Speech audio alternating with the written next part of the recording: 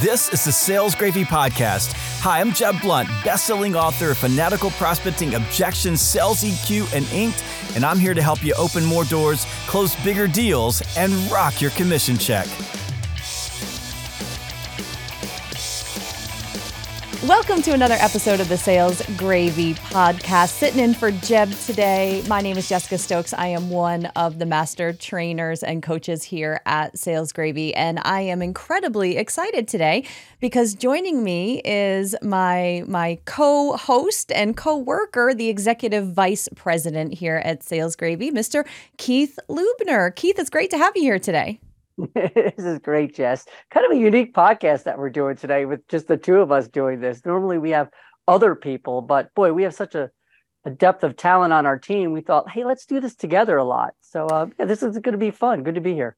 I know. I'm so excited as well. And I always find that even just in our quick phone conversations or our meetings with each other here at Sales Gravy, there's so much value in just brainstorming and dialoguing with each other. And today we're going to talk about a topic that really piqued my interest, Keith. I know it's something that you like to talk about a lot, and that is the positive effects of discomfort, because I think a lot of people, when we think of sales and selling and prospecting, there's a lot of discomfort there as well. It's interesting you say this. There is a lot of power in discomfort. And you know me, Jess, I love the psychology behind sales, and I love the nuances behind that. Some of my favorite authors are authors like Robert Cialdini, who wrote the book Influence and Persuasion, Adam Grant, who is very much along the lines of Cialdini, and his podcasts are fantastic. So when we really dive into like psychology behind all of this, there's a lot of little nuances and a lot of things that we can learn as sales professionals that can give us that little bit of an edge. And often at times, that's all it is in sales. It's that little bit of an edge that you have over the competition that allows you to win. So discomfort is one of those things that people, they have a misperception of that a little bit. So yeah, it's an interesting topic. And you mentioned here that people have a misperception of discomfort, because I know for me, in some situations where I know it's going to be uncomfortable, that discomfort can kind of trigger some fear or some avoidance, I think, for us. So where does this positivity come from with discomfort? Well, I'm glad you brought that up, because you're absolutely right. I mean, think about it. As a sales professional, to pick up the phone, it's for most people, for the majority of people, me included, it's uncomfortable to do that. And you feel uncomfortable. But what happens, though, is that also can act as a trigger to actually doing that. Now, sometimes it acts as a barrier. Don't get me wrong. Sometimes people procrastinate, they get paralyzed, and it doesn't help them at all. But we can look at this as a way of turning it into a positive. Now, let me give you an example of it was kind of interesting because I work out, you work out, a lot of people work out. And a friend of mine was saying that, when he wanted to lose weight, now this is interesting. He was overweight and he really wanted to lose like 40 pounds. I mean, something like major like that.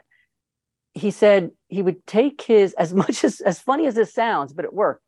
He would take his shirt off, look himself in the mirror, and he would get really angry. Talk about probably discomfort, right? That's exactly right. Yeah, exactly. And I said, wow, that's kind of interesting. He said, well, what did that do to you? He said, it motivated me, because I saw what I didn't want to be, and it motivated me to do something to change and make my life better. So in that way, discomfort is a motivating factor here. But when we start thinking about prospects, we start thinking about the engagement we have with prospects. Let me just use an example here. And we've all been in this scenario. You're in a call with a prospect. It's going well. And all of a sudden and you're asking questions, but all of a sudden there's that awkward silence, and it gets quiet, and it gets really quiet. Now, what do we tend to do as sales professionals? What do we tend to do, Jess? We want to jump in and fill that quiet.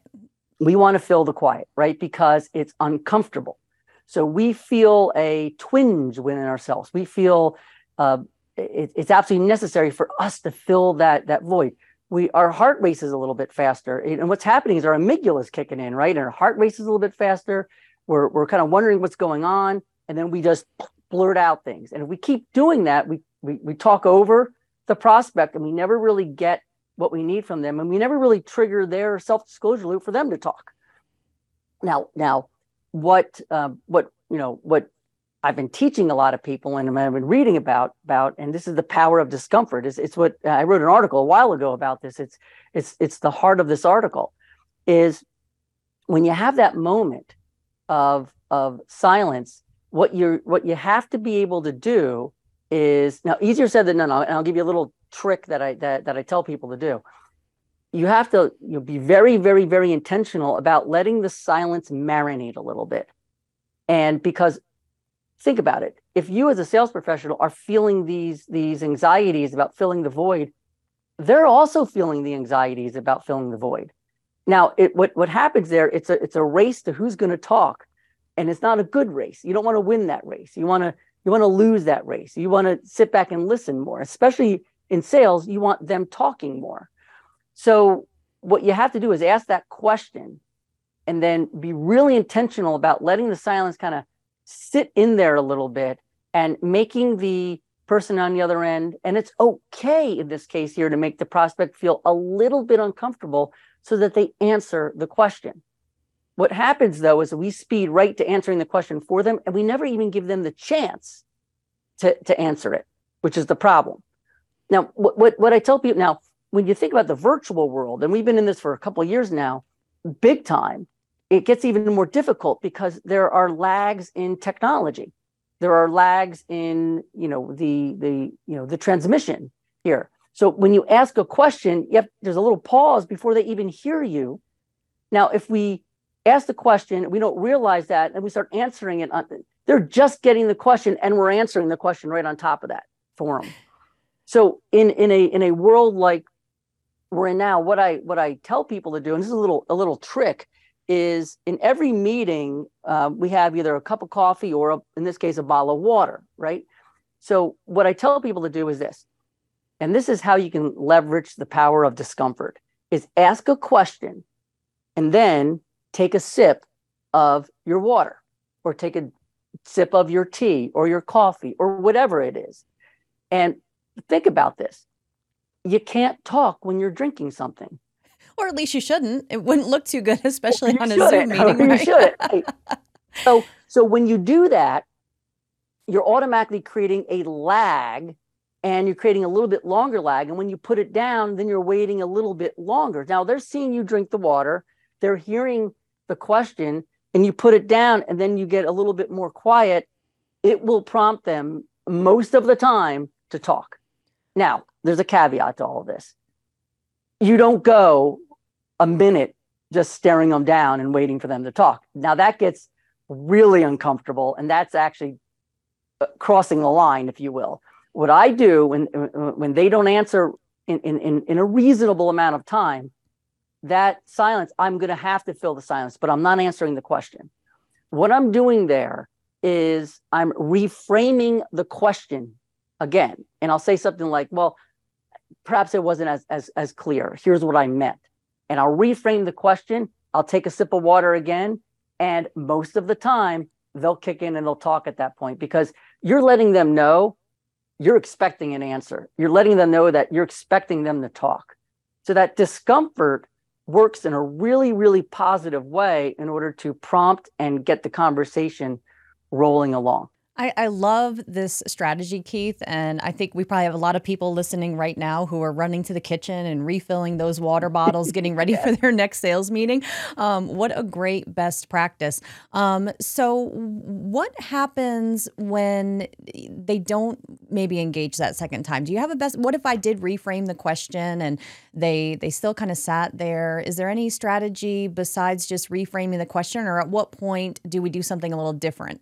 Again, this is the art of having the conversation too. At that point there, you're not going to, ask the question, to reframe it yet again, and then wait again for silence, because then it gets to be like a funny game almost, right? And it gets silly at that point. What I may do is I may say, you know what, I'm going to table that for now. I was kind of going down this path, and I was really interested in something like this.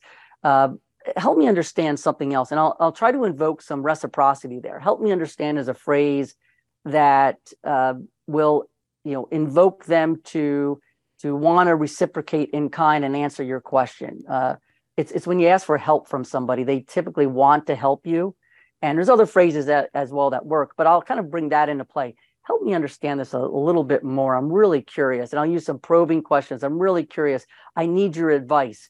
I'll be using phrases like that in order to prompt them a little bit more to talk. But in every case that I'm asking a question, I'm letting the silence marinate longer in every single case. I mean, sometimes it's kind of funny. Sometimes I'll drink like a whole bottle of this during the call, because I'll ask the question and I'll go right there and I'll drink it. When you do that the first time, you've prompted them to talk, they will keep talking. And then it becomes a conversation. Then all you're doing at that point is you're probing. Tell me more about that. I'm curious about this. What's that about? And then it becomes a really, really, they get off the phone or get off the virtual call and they're like, that was the best call in the world, because they did all the talking, you did all the listening. And that's kind of what you're gearing up for here with Discomfort.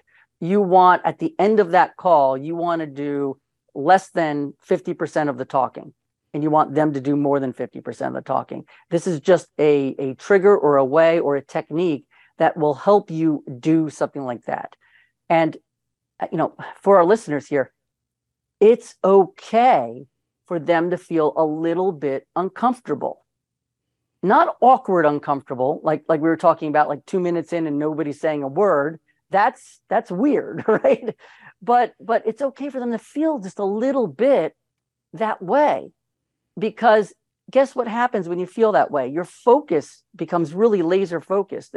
You start paying attention more.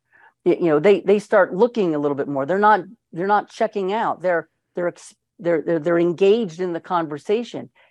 Isn't that what you want? And Keith, everything you're mentioning here is so relevant and so powerful for salespeople. But one thing I think that's jumping out to me is, as the sales professional going into that conversation, you have to be prepared with some fantastic questions, because otherwise it's going to be uber uncomfortable. But also, in order to not only have the first question prepared to try to get the engagement, if I don't get that, I have to have that secondary question ready and on standby to go, or else then that discomfort is falling back to me because I don't know where to go next, right?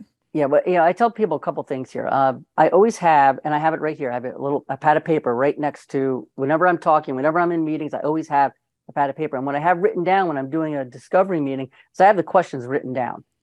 And I'll tell people right up front. And now this is interesting because it works really well. What you're doing is you're pre-framing in their mind what the conversation is going to be like. So I'll tell people, I have my questions written down here because I'm going to pay more attention to what you're telling me than what I'm going to be asking you.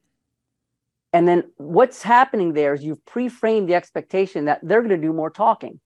You've already set the stage in their brain. That so when you ask that question, they're already expecting to answer it even more so.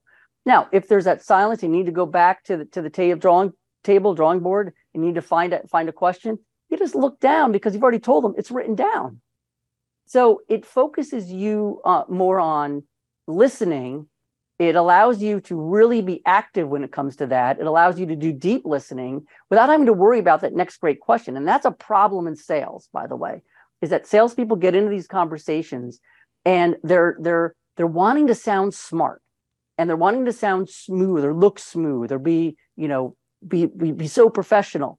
And what's happening is during the conversation, they're thinking about the next great question they want to ask, and they're not listening about the great responses that they're getting, actually. And then they blow through it, and the person on the other end goes, they really weren't listening to me. They just asked me that other question. It was like rapid fire. It was like an interrogation, not a conversation. Now, here's something interesting, though.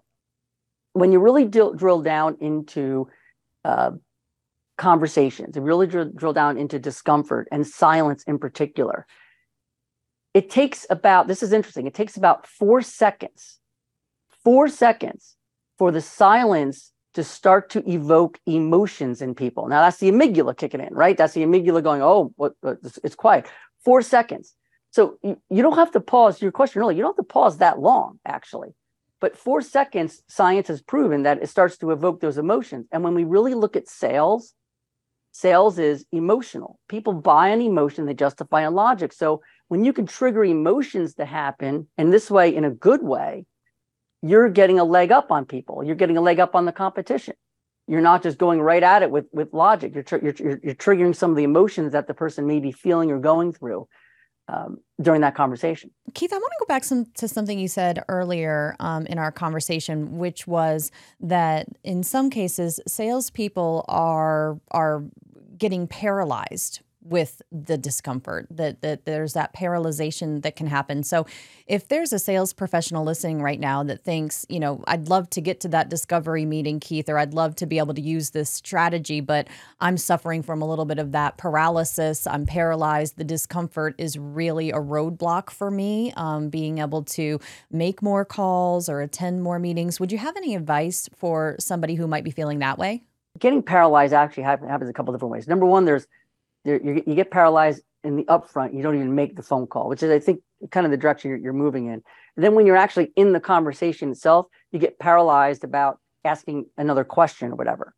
Now, the one thing that helps out a lot with all of this, and I've just seen it to be true, is preparation. When you and I don't mean like hours and hours of preparation here. Sometimes it's 2 minutes of preparation, but when you prepare before, let's take the front end of this with prospecting, right? When you sit there and you prepare your list and you prepare your messages and you prepare all of that, then you get into your prospecting block, which is what you need to do. Block a time to do this, block a time to do that. You feel better. You naturally feel better because you've prepared. And now what you're feeling there is you're feeling confidence. So it makes it easier to pick up the phone and make the call because you have a list, you have messages, you know what you're going to say, you know how to overcome the objections because you're prepared for all of that. So preparation will boost you up a little bit. It won't completely remove the paralysis, but it will start to erode the paralysis away. Where paralysis comes into play is when there's uncertainty. I mean, you feel uncertain, like what's going to happen here? I don't quite know what to say. And then you start going in your head, let me rehearse this, And that's when you just don't do anything. You procrastinate and you get paralyzed and nothing happens. Now, when you're in the actual meeting, like say you've gotten over that hump of paralysis and you're in the actual meeting, you may get, paralyzed by, what is that question I want to ask? That's where writing it down comes into play. Because when it's sitting right there, it's a crutch. You've told them about it too. So you can just easily go, and they're not going to, I do this in person all the time. I just look down, I have the question written there. They know I have written. In fact, they appreciate it even more so because I've prepared even more for the meeting. That alone will get you over that paralysis in many, many, many, many cases. So what I'm hearing is preparation, right? That is the key. We have to have all these questions ready. We have to have the backup questions going. We have to have our water ready. We have to have all of these things really well prepared going into these the sales calls to help minimize the discomfort. Keith, you mentioned something else, which was just that, it's okay to have discomfort setting inside of our customer or our prospect. I'd love to hear a little bit more about that. So, we ask the prospect this question. It kind of makes them feel a little uncomfortable. It's not going to scare them off, you don't think? Like, oh my goodness, Jessica asked this question that made me feel uncomfortable. Could you just build on that from the prospect or the customer standpoint a little more? Sure, yeah, from a couple different perspectives, Jess. This is really, it's kind of interesting. So, again, remember, there's a line and there's an art to this. So the line is you don't want to get so uncomfortable with it that they really start to back off and they really start to, you're triggering their fight or flight at that point, when they get that way. But think about it. These prospects, they have conversations all the time. And what their brains are doing when they have these conversations all the time is their brains create patterns around these conversations, quite frankly. And if every conversation goes and looks the same, they create a pattern and they don't really listen in the conversation because the pattern has kicked in. It's almost like they just go through the motions, like, oh, here we go again. I'm going to have the conversation, blah, blah, blah, blah, blah. Here's that salesperson again. Now, your mission as a salesperson, a couple different ways, you need to break the pattern. So you break the pattern through the message that you give. You break the pattern through techniques like this. You let discomfort kind of work, because look what happens. As soon as they feel a little bit of discomfort, their amygdala's kicking in and they start snapping to attention. That's what you want. Now they're engaged. So it's okay. That's what I mean by it's okay to let it go. I teach a lot in a lot of virtual classes, as you know, and in the virtual classes, I'll have on the screen maybe 20 students, and it's amazing. It's amazing when you ask a question, take a sip of the water, and then you let the question kind of settle in a little bit with the 20 people. Virtually every single time, somebody speaks up. Somebody talks. And the reason is because the discomfort snapped their attention back over. Now, here's the cool part about this. Even though that one person is talking, what's happened is every single other person has snapped to attention back into the meeting. The silence got there, and they all of a sudden look over like, what's going on here? Their attention is back in your meeting. Yeah, it makes them think, like, is he going to call on me next? Or is he waiting for me to answer? I'm in a room of 20, and it's like, actually, is he looking at me or is he looking at someone else? I love that. That's exactly right. It works. and it's okay. It's completely okay to do that. Now, you're not calling people out. You're not, dragging them across the carpet. You're not doing anything like that. You're just letting the silence kind of work a little bit. You're letting the discomfort of the room work to your advantage a little bit. And the best sales professionals out there, they know this. They know it's an art to get people to talk, right? They know this is part of that the art of the conversation, if you will. I really appreciate what you said a couple minutes ago around, when you're with your customer or your prospect, making them feel a little bit of discomfort is resetting the cadence that everybody gets used to. That salesperson's going to show up to a meeting, they're going to talk at me, they're going to pitch a product, they're going to ask me one question and then start maybe presenting too soon or rushing. So when we pause, when we take those drinks of water, when we ask a few more questions, when we ask them to expand on something, it is getting them more involved in a sales conversation than they probably typically are. So that's that positive piece of the disruption that our prospects and our customers might be experiencing. Yeah, it's so true. It's so true. And these aren't, this is not like deep psychological stuff here, right? I'm not a PhD in this stuff here, but it's practical little tips to give you the edge that you need as a sales professional. I love this. This has been such a great conversation. And Keith, I'll tell you, you've inspired me to not just go out and fill up my water between every sales call, but get a little more comfortable with that silence and the discomfort on that next sales meeting, or maybe, whether it's virtual, face-to-face, wherever it is. One other question, actually, before we wrap up here, is you've given some great strategies, especially for in-person or virtual. They might see me drinking that cup of water. They might see me with my notepad of questions. Is there a best practice or two for someone who's conducting a lot of their discovery meetings strictly over a traditional telephone that might help them with that silence where the person doesn't see me looking at the notes or grabbing the bottle of water? Yeah, well, sometimes you just have to be intentional about it. Sometimes what I'll do is I'll tell people, hey, I know we're on the phone here, but I have these questions written down here.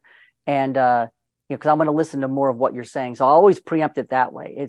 It's amazing what you could do when you pre-frame a suggestion to somebody. It kind of sits in the back of their head, right? And all of a sudden, when that time comes around, it kind of bubbles back up. They don't even know it. It bubbles back up, and they're like, "Oh, I need to answer," and their brain's telling them to do that, all because you set the stage early with them. So I'm just intentional with it. I say, I have a pad of paper here. I have these questions written down. I'm going to listen to what you're saying to me. I don't want to think of the next. And I'll say it this way. I don't want to ask the next great question, and I don't want to be worrying about that. They'll always chuckle, at times, and you kind of, lower the bar just a little bit. And then I'll get silent, when I ask the question. It still works over the phone. They still pick it up. They don't see me. In fact, it's actually a little bit easier because I'm not sitting there staring at the screen, all quiet, waiting for an answer, or I'll even say, I'll ask the question and they'll hear me like take a sip of water. They'll hear that, or I'll have the cup of coffee and I'll put the mug down. They'll hear that, if you will, and they know that I just took a sip of water or sip of the coffee. So you're a little bit more intentional, but it's not so different when you really think about it. Yeah, I agree. I don't think it's that much different, but just being intentional, being prepared, being ready to embrace that discomfort. Keith, this has been a great conversation with you here today. And for anyone listening who wants to learn a little bit more about Keith or maybe download the article that he's referring to, you can, of course, grab that on Sales Gravy University and check out any of the other amazing classes that we're conducting around the corner over the next few weeks. Thank you so much for joining Keith and I today for this conversation. And we hope you have an amazing sales day ahead.